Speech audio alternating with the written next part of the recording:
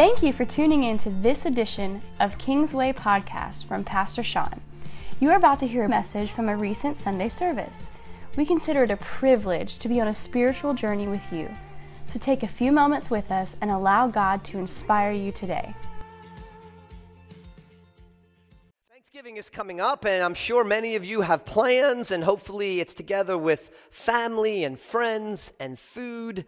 And as I think about Thanksgiving, there are plenty of places and things you can do for Thanksgiving. First question today is, where are you? Where are you going to be on Thanksgiving? Think about that this moment. Where are you going to be Thanksgiving morning? Kingsway and some of us are doing a turkey bowl, and after that, we will be joining together with our respective family, and we'll be enjoying turkey at home. I hope none of you will be here on Thanksgiving. This is McDonald's, the Golden Arches. I'm thankful for McDonald's. You know, these days my wife makes a home-cooked meal and I don't have to eat fast food. But growing up, I pretty much lived on fast food. McDonald's was a place where I enjoyed French fries, milkshakes, chicken nuggets. My kids call them nugs. How many of you have not ever been to a McDonald's? Yeah. For the record, on those on the podcast, not a single hand is raised. We've all have experienced, even if it's just one time. You can go out of the country and visit a McDonald's and experience it. And when you go, there are people serving these billions and billions. These people are young adults. They are teenagers. They come from all walks of life, and they are serving. They are flipping burgers. They are manning the fry station. They are at the drive-thru, ready to take your order. They are managing and maintaining the cash registers up front. And when these billions of people come in, most of them want some food. Quickly, as a matter of fact. Dollar menu and such. Now, these young people, these young adults and teenagers that usually work there at the cash registers, you can read on the news pretty much anywhere, or the news feed. If McDonald's or a fast food restaurant pops up on your news feed, it's probably because there's drama taking place in the restaurant or in the parking lot of the restaurant. How often do you believe Jesus is talked about at McDonald's? How often do you believe people come into McDonald's and have a discussion about Jesus?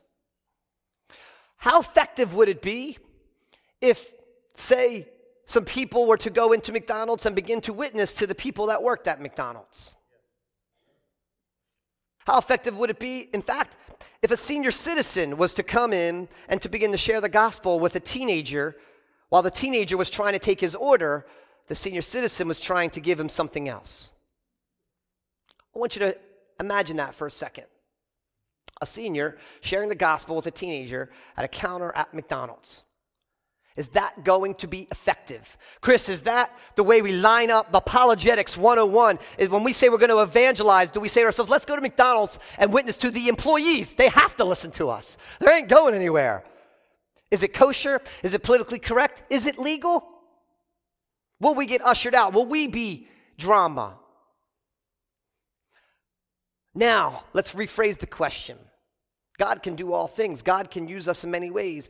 Is this the most effective way for God to get the attention of teenagers? You see them. They're everywhere. I can't even get the attention of the teenagers on the top row right now, except for one of them. And I'm literally talking to them right now. So I ask you today, I ask you this question. What does it take to get your attention? How does God get your attention? Process it. Think about it. How does God get your attention? When he needs to get a hold of you, what does he do? How does he do it? What does God have to do to make you pay attention? Does God have your attention this morning? Right now? Frankly, I don't care if you listen to me or not. Maybe you hear the word of God coming through me. Perhaps the Spirit will prick something in you. Perhaps you will hear something God is speaking to you. I want to know if God has your attention this morning. And if so, how did he get it? Is it just because years and years of knowing I need to come to church, when I come through those doors, I shift the gear, I turn on my God frame, and I can begin to listen to God now? At home, throughout the week, in the shower, dealing with the kids, it's hard to do. But when I come to church, man, I'm plugged in. Is that how it works? How did God originally get your attention? It wasn't always you were in this church. Brother Frank's been sitting in that pew for a very long time, but I imagine as a boy, this church wasn't in this place. Somewhere he was running around playing. How did God get his attention? How did God get your attention? Originally, how did it start? How did it begin? I've heard your story, Jared. We've heard his story. God got his attention. He ignored God until God used some beautiful woman to re-get his attention, and now God has changed his life. Amen? Amen. Maybe you are a non-Christian here today. I don't know. I don't know everyone. I can't see everyone. I'm getting older. My glasses only work so far. You are really spread out today. If you are not a Christian today, maybe you'll ask yourself this question. Maybe you're even going through your mind and saying, oh, I'll tell you, Pastor, if I'll put my faith in your God, if God would answer that sentence. Whatever you put there, you're sort of suggesting, you're intimating that if God did this, he would have your attention and you would believe. I hope if you're not a Christian today, you would at least ask yourself that. What does God have to do to get your attention this morning? To earnestly get your focus. And if you are a Christian today, and most of you are, I'm sure you have unsaved loved ones, unsaved friends, unsaved family. And maybe you ask yourself that question, and maybe you phrase it as a statement. My unsaved blank, my unsaved wife, my unsaved son, my unsaved family member, they would put their faith in God if God would blank. What is it? Each one of us have a different mindset on what that may be.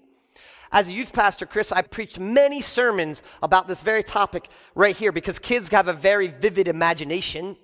They want God to do all sorts of things. They want God to literally rip the roof off of this building, stick his big head in and say, hi.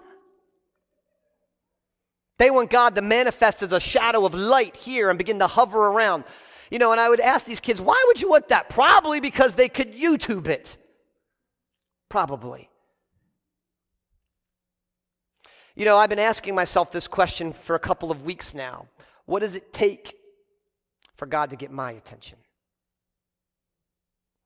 At home, we moved into a new home. We have some extra closets, and one of the closets I've designated as a prayer closet. I encourage you in your home, in your life, to designate something as sacred, anything, your Bible even. Designate something as sacred so that when you see that thing, that object, that room, that space, that area, you think of God as a reminder. Every time I walk past that prayer room, it is a reminder. He has got my attention. He doesn't need to say anything. It's almost if the room is calling me. Why aren't you praying now? Why aren't you with me? Why aren't you spending time with me? Does it work? Sometimes. Does it work every time? No. So, I begin the process. Okay, God, let me put you aside for a second and think about how anything today in my life gets my attention. How is my attention refocused? How is my attention gained in America today with my family? I don't know. In my family, if you have a bunch of kids and you begin to try to get their attention, it may look a little like this. This is a dinner table. And at the dinner table or breakfast table, there is a mother, a father, and two kids all on their device, on their phone. Now, I need to say this disclaimer right from the beginning. This is not judgment. There is no condemnation here. I'm not trying to make any statement other than this looks like my family sometimes. Absolutely. I have teenagers. I have a 6-year-old. He loves his device. Sure, we put limits on it or whatnot, but he uses it. And a lot of times we're looking down like this, not necessarily at the dinner table. My one son has a device cage where we have to put our things in to eat dinner and obviously look at each other eye to eye at some point in the course of the day. But we do this. The phone has this innate ability to gather our attention. There's lots of things on it, information, entertainment, Bible verses, devotions, all sorts of things. Just the other day, we had family game night. Family game night in our home is a time where all the family plays a game. Generally, it's a board game. Now, this was supposed to be a wholesome family activity. My family is very competitive. From the point of even choosing the game, it is a battle. Who is going to win? Who gets to choose the game? Who gets to set the game up? Who sits in what position? What direction is the board oriented?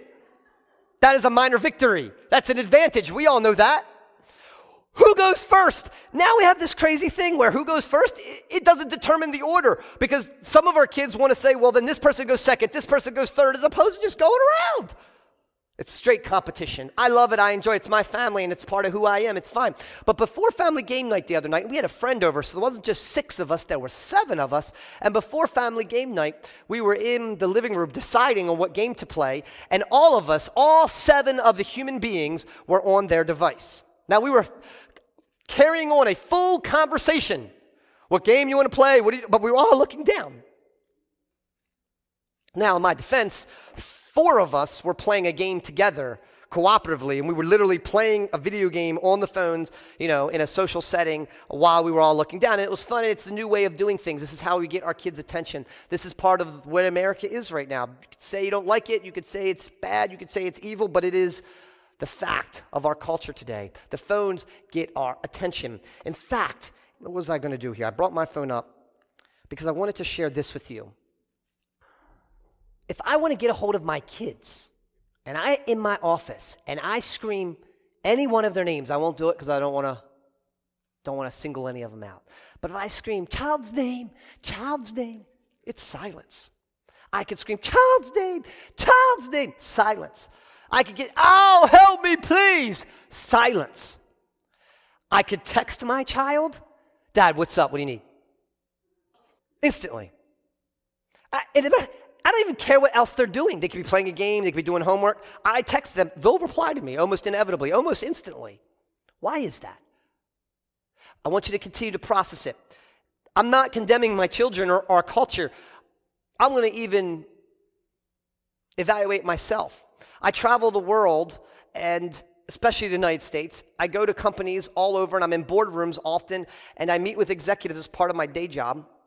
And often in the case, I am in a C-level meeting with an executive who has to make a major decision on hiring or firing, on potentially a strategy, or even a $100 million investment.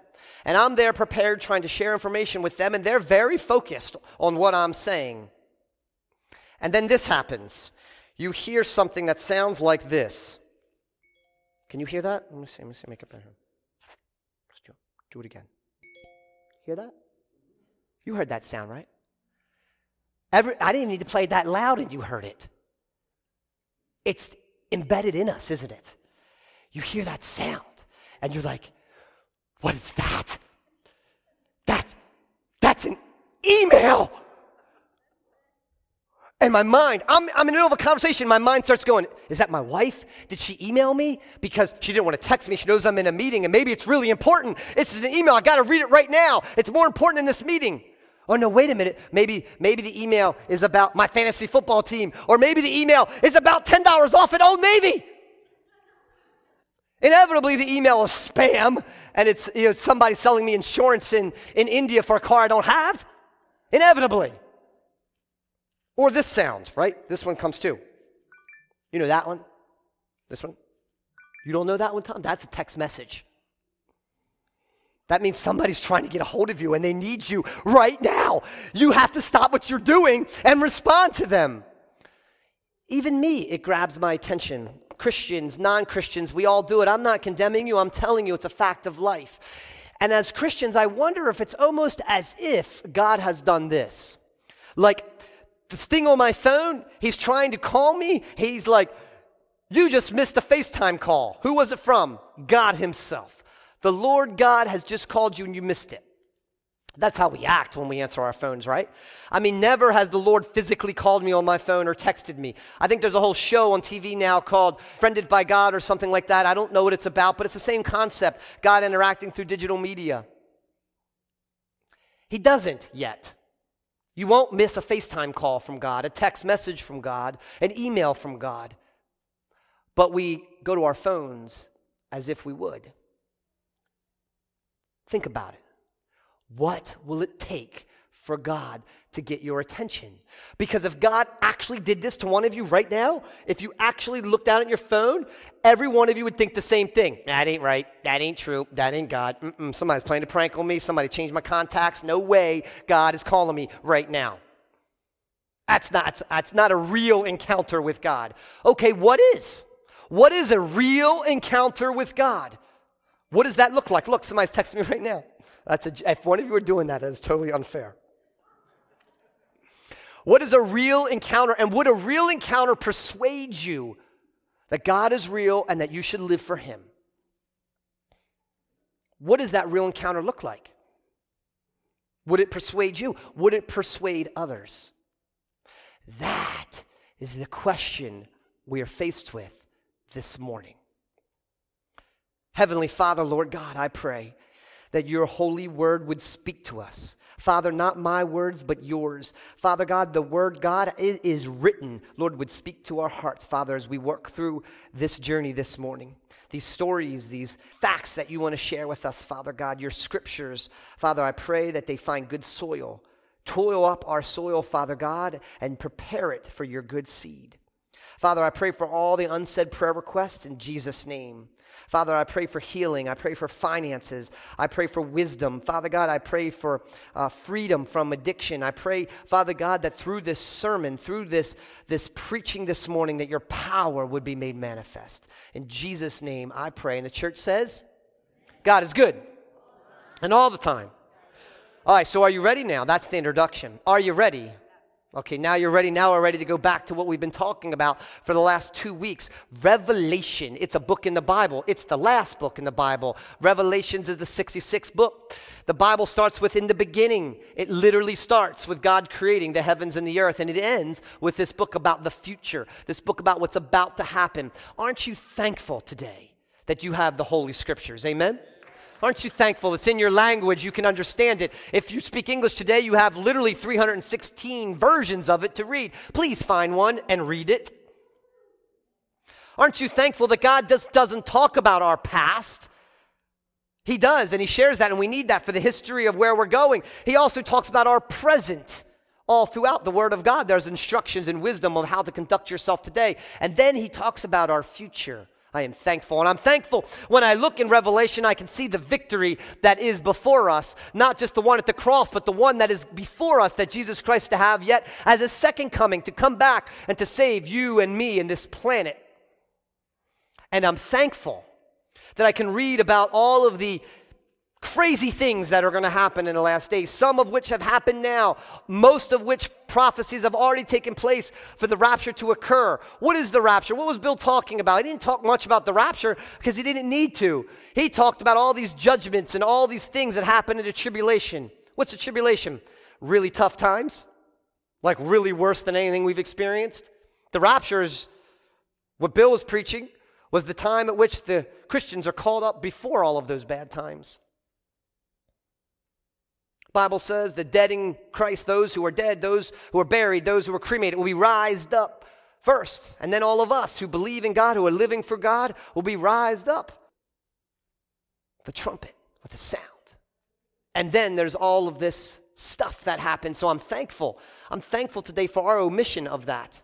I'm thankful that we do not have to witness that. I'm thankful today for Revelations. So I want to look real quick at Revelations. I'm not going to spend much time on it, but for those of you who didn't see it, didn't hear it, I want you to experience it. You see, it's very interesting. Revelations talks about these 3 waves of judgments, these 3 waves of terrible things that are going to happen. Bill took 2 weeks to walk us through it, so I'm not going to spend much time at all. I just want to point out, in the first wave, there was an antichrist, there was famine, there was war, there was a quarter of the people dead. Judgment God placed on earth. Some of you pray for judgment. Some of you pray that evil people get their due. God is doing it right here, right now. It's not just evil people. You see, there are plenty of people who are good. There are plenty of people who live a good life, who are good in humanity, who are good human beings, who do not know Jesus, who have not decided for Jesus. There's an entire Jewish culture that does not yet know Jesus, that the tribulation is trying to speak to. People of other world religions, as well as the evil people. So God judges them 7 different judgments in the first one. You would think this would get their attention. Do you think it got their attention? Let's look, Revelations chapter 6, verse 15. It says, "Then everyone hid themselves in the caves among the rocks and the mountains. Everyone, the kings of the earth, the rulers, the generals, the wealthy, the powerful, every slave, every free person hid themselves." Why'd they hide themselves? Were they having a Bible study saying, "Lord, please help me, save me"? Were they getting together in a worship service so that they could do it in private? Surely that's what they were doing. That's what I'd be doing. No, let's see. Revelation 6:16 says, no, they cried to the mountains and the rocks, not God. They cried to mountains and rocks, and they said, "Fall on us, hide us from the face of the one who sits on the throne and from the wrath of the Lamb." What? We came here this morning to experience God's presence. We drove here. We got prepared. We worshiped to experience God's presence. And yet, there will be people of this world, people that we may know, or descendants of people that we may know, who will one day be in this moment where they will run from his presence. Well, they will ask to be killed rather than to be in his presence. Be thankful today that you are capable of experiencing his presence. Let's keep looking. So that wasn't enough. So there was a second wave, the wave of trumpets. The angels blow trumpets and terrible things happen. What kind of things? Hail and fire thrown to earth. A third of the sea turned to blood. The sun turned dark. And then there were these locusts. And it wasn't enough that there was like billions of them. They were, the Bible says, armored. They had armor on them. And then they came down and attacked the people. They targeted individual human beings. Like, that's crazy. And a bunch of people died. Many people died. You think that would get their attention, right? Right? Let's look. Revelations chapter 9, verse 20. "But the people who did not die in these evil plagues, they still refused to repent of their evil deeds and turn to God." They still refused to repent. The Bible continues, they continue to worship demons and idols made of gold, silver, bronze, stone, and wood. Idols that can neither see, nor hear, nor walk. And they did not repent of their murders or their witchcraft or their sexual immorality or their thefts. They continued about their lives as they saw fit, despite the fact that God was trying to get their attention. It didn't work. Maybe you're getting the message. Let's continue real quick. I got to move on. So there was a third wave, the bowls. You know, the bowls that the Bible says that he stores up our tears. Well, these weren't those bowls. These were the bowls of plagues and judgment that the angels poured out. There were 7 of them that included the seas turning to blood and the fresh water turning to blood. And it had this culmination of literally the sun wreaking explosive heat down onto all the remaining human beings and burning them. Surely the people ran to God and bowed before him. Surely the sun is exploding. That's the time, right? Right? Every movie we've ever seen, that's when you finally give it up. Say, "God, I believe you did it. I'll worship you." Surely that's what happens in Revelation 16, right? Everyone was burned by the blast, and yet they cursed the name of God who had control over all these plagues. They did not repent. Just get that in your spirit for a second. 3 waves, 21 plagues, and they didn't repent. Any of you today who pray for vengeance, who pray for revenge, who pray for judgment for those who have harmed you, hurt you, yes, God will do it. The Bible talks about it. Will it move their heart? Will it move their heart to God? Will it? Will it? This is what we have to look forward to. It isn't going to work. Not for most of them. You could do the numbers. Most don't survive the tribulation. And those who give their heart to the Lord are few and far between in this time. So then we may say, well, okay, maybe that's not how I fill the blank. That's not how the Lord's going to get attention, not through judgment. You know, he'll get my attention through miracles. Surely that's it. If he heals people, cast out demons, if he can do crazy supernatural things like superheroes, that will get my attention. Really? Really? This guy here, you know who he is? That's Jesus. He's going into Jerusalem on the donkey. This man did a lot of miracles. A lot of miracles. Turned water into wine. He then walked on the water. He then told the water to peace be still. He healed people who were paralyzed. He healed lepers. Healed the blind. Turned 5 bread and 2 loaves into enough for 5,000. Did they believe? Did they live for him? Did the church grow? No. As a matter of fact, these same people killed him, got rid of him. The growth for the church didn't come till much later. Sure, will the growth of church follow signs and wonders and miracles? The Bible says so, yes. Is that the reason people give their heart to the Lord? Is that the reason that people will live for Jesus? Will that draw them? Not throughout history. It'll surely get them in church. It'll give them an opportunity. But it's not the single reason. Maybe you say, oh, it's the presence of God.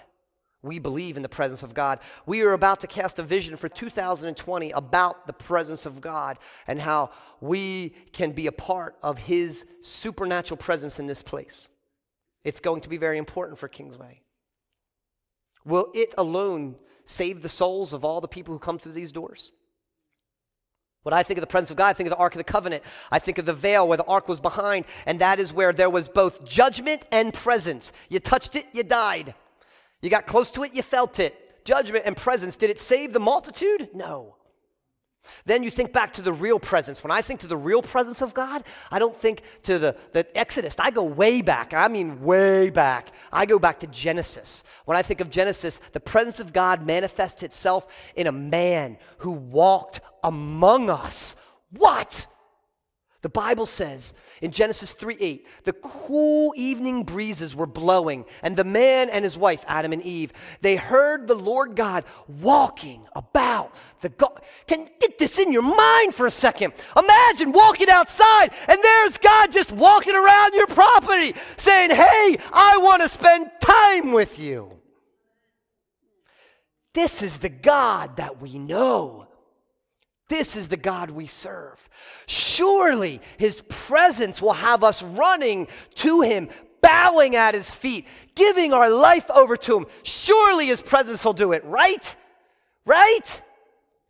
Genesis 3:8, that's only half of it. What's the other half say? And so they hid from the Lord God among the trees. What? I asked Griffin this morning, my son, he's 6. He can read. He read the first half. I said, what would you do if God came to us and walked among our garden and came into our house? He goes, Dad, I would go wake everyone up. It was really early morning. I'd go wake everyone up and we'd gather together. And then, you know what we'd do, Dad? We would pray. I go, well, he's already here. Well, we will talk to him. Isn't that the same thing? Yes, Griffin, that's what we would do. I said, can you read this next verse? And he read this. He goes, hid? What does that mean? You mean like hide and seek? Hid? I said, why do you think they hid? He goes, well, I don't know, Dad. Maybe they were scared. See, they had just sinned. Sin separates us from God. Sin makes us hide from God. They were naked. They literally took a fig leaf, covered themselves up, and hid behind a tree. The almighty, all-knowing, all-seeing God and 2 little human beings hid themselves with a fig leaf behind a bush. How silly is that? How silly are we as sinners who believe we can hide from the Lord your God? Our self-absorbed, silly thinking has led us to these 3 thoughts, all culminated in the very next thing God said. Genesis 3:9. You don't need to use your Bible today? I've pleasantly put it on the screen for you. It says, the Lord God called to them and said, where are you? Where are you today? Spiritually, where are you today? I mean, I know you're here, you're sitting here, you're listening. What's going through your mind right now? Are you thinking about something else? You're processing whatever else is going on in your life, your calendar, your schedule, your finances, your emotions. What are you processing? Where are you right now? God is trying to get your attention. Here in Genesis 3:9, he literally is asking for their attention. He knows where they are. He's saying, where is your attention? Why can't I have it? What would it take for the Lord God to get your attention? His presence, his miracles, his judgment. This is what we're faced with this morning. Now, do I have your attention? I'm going into the third part of my message here, which is the verse of the day. The whole point of my message is this verse here. John 6, verse 44, it says, "For no one can come to me," this is Jesus speaking, "for no one can come to me unless the Father who sent me draws them to me. And at the last day I will raise them up." Now, this is a seminal verse in Christianity. It's a seminal verse in theology. If you don't know it, I'm sure you've heard it. This verse, it marks pretty much every denomination we know today. The church split over this verse. There's half the church that believes it means one thing, and half the church means it believes something else. In short, we all agree that no man can come to the Father but through Jesus Christ. That part's undisputed. We need Jesus to get to God. Other religions won't do it. Secondly, when we get Jesus, we get to go to heaven on the last day. That part there's no debate on. The debate is right in the middle. Said, draws them to me. What does that mean?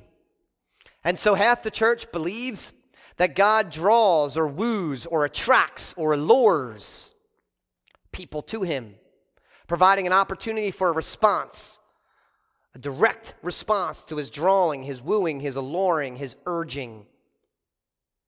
The other half the church believes the word draw is the same word that is meant to be to draw a weapon or a sword, because it was used in the Bible that way, meaning that the object of the drawing has no will, has no effort, has no volition. It is just going to do exactly what God has said. So the one camp believes that everyone is drawn and some respond. The other camp believes that everyone responds, but only some are drawn.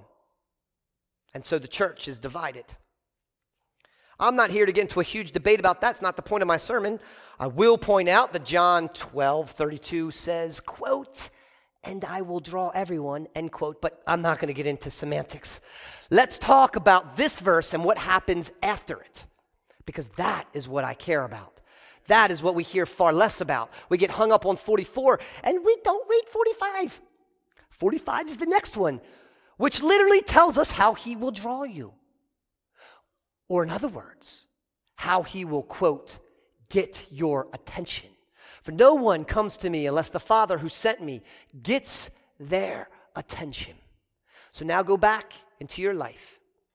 How did God get your attention?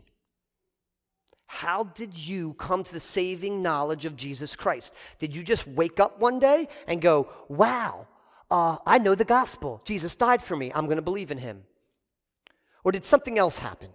Was there a series of events, a series of life experiences, probably of your own making, some maybe outside of your control, a series of events that led you to a bunch of questions you did not have answers to?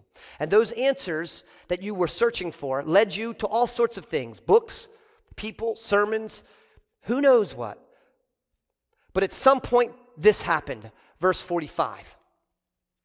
It says, "As it is written," that means in the Bible, "as it is written, they will be taught by God." Romans 1 says that everyone will know the invisible things of God, for it is clearly seen in his creation. God teaches everyone. Everyone has heard the Father and learned from him will come to me. Everyone who has heard the Father and learned from him comes to me. In other words, God's modus operandi, God's main way of getting your attention is to use his word. He will speak. And as it is written, means he has spoke a lot already. It's here. At some point, at some time, somebody shared some part of that Bible with you. At some point, it was in a Sunday school. It was in a bedroom. It was on the radio. It was on the TV. It was on a track. It happened at some point. You read or heard the gospel of Jesus Christ. God drew you to ask yourself this question: is this real? Do you have my attention, Lord? And then you responded with a yay or nay. And because most of you are here today, I believe that you responded with, yes, I believe. The Bible says that faith comes one way. Faith comes by hearing. And hearing what? The word. You see, we make it so complicated in church today.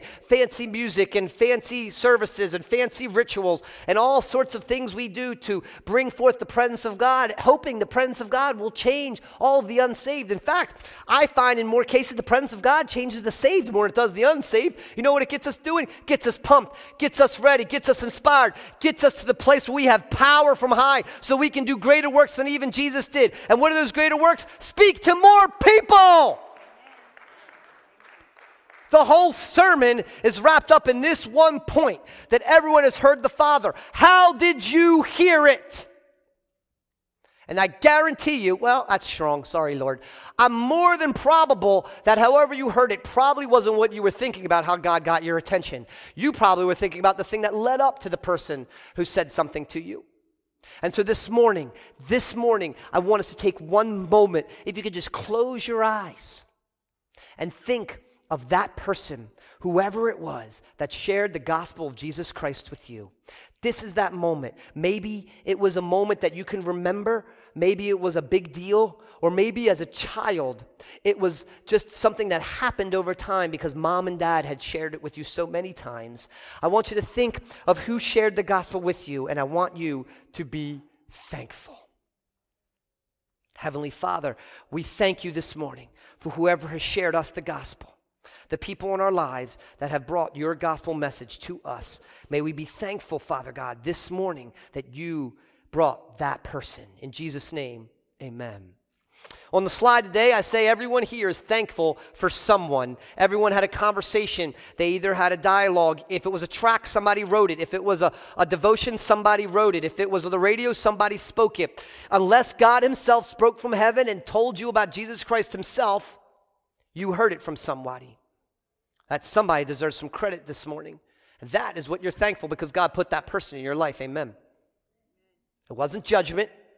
It wasn't just a miracle, and it wasn't just God's presence. Those things may have played a big role in it, but at the end of the day, it was you hearing the word of God.